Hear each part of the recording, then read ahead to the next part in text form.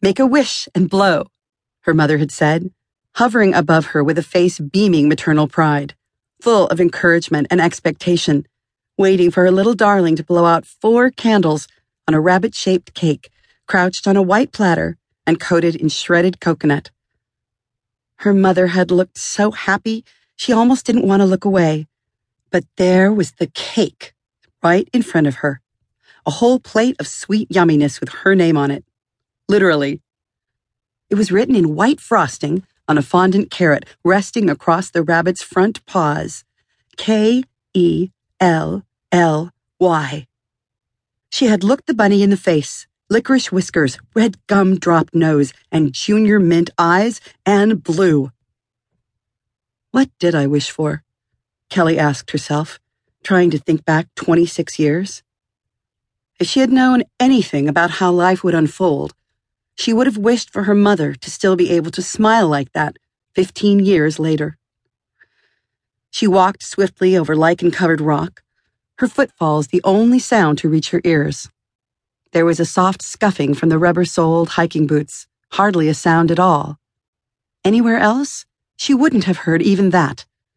But the silence here was so complete that if she'd been standing still, she might have heard her heartbeat. The sun was high in the sky, and a delicate breeze wafted in from the bay. Everything is fine, she reminded herself. There was no way to get lost, though miles of ubiquitous gray gneiss stretched behind and before her with nothing to mark her progress. No trees, no houses, no telephone poles. No sign of life at all. Not even a bird. In the bay, stretching away from the rocky shore, the same. No boats. Just that exquisitely beautiful expanse of still, shimmering water, studded with slabs of ice, all sizes, shapes, and textures, sparkling like enormous sugar cubes in the sunlight. Further out, massive icebergs lined up against the horizon like the buildings of a city skyline, stark and silent, a parade of sculpted statues in a fascinating and infinite variety of profiles. They stood like majestic sentinels, seemingly motionless. But the forms changed day to day as new ones calved off the enormous Jakobshavn Glacier and floated indiscernibly slowly toward the open ocean. People say that Ilulissat, meaning icebergs in Greenlandic, was the most beautiful place in all of Greenland.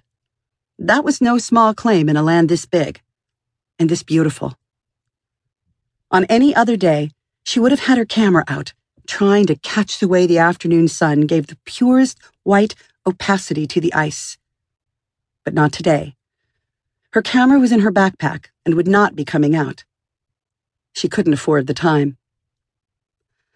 As she hopped a narrow rivulet, her left foot slipped off the side of a rock into a spongy crevice, sinking through the mat of emerald ground cover into mud. She stumbled, but avoided a fall. "Watch where you're going," she admonished herself sharply. "If you fall and break your leg, what will happen to Pippa?" She sucked in a bracing breath, then opened her water bottle.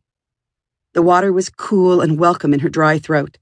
She had stuffed her jacket into her pack and was comfortable in a short-sleeved t-shirt, walking fast enough to generate her own heat. It was a clear, mild summer day. Despite the warm sunshine and inspiring view, she could barely keep the sense of dread from overwhelming her. But there was no reason to panic as long as she kept moving and kept Disco Bay to her right. That meant she was heading south, and as long as she was heading south, she would reach Ilulissat, her home for the last 2 weeks. There she would get help for Pippa, wherever she was. Whatever had happened to her. Kelly felt a lump of emotion rising in her throat. She swallowed it down and screwed the cap on her water bottle.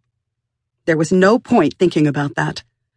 Any ideas she had about what had happened to Pippa were total guesses. It was as if she had simply vanished from the face of the earth.